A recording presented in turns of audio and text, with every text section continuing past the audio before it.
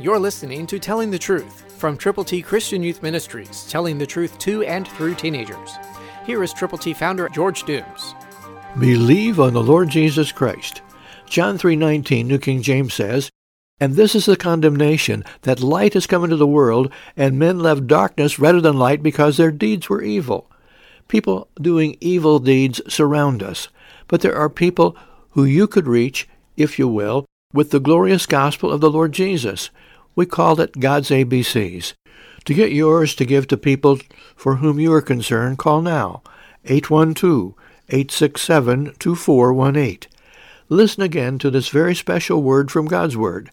"And this is the condemnation, that the light has come into the world, and men loved darkness rather than light because their deeds were evil."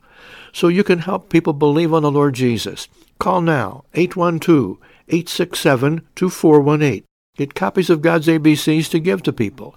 Jesus said, "I am the light of the world." But unless we shine that light, people won't know how to come to the light. So it becomes our opportunity to do that. Get God's ABCs to give to people. They're all Scripture. Tell people the plan of salvation. Admit you've sinned. Believe on Christ. Confess Him publicly. Call now, 812-867-2418.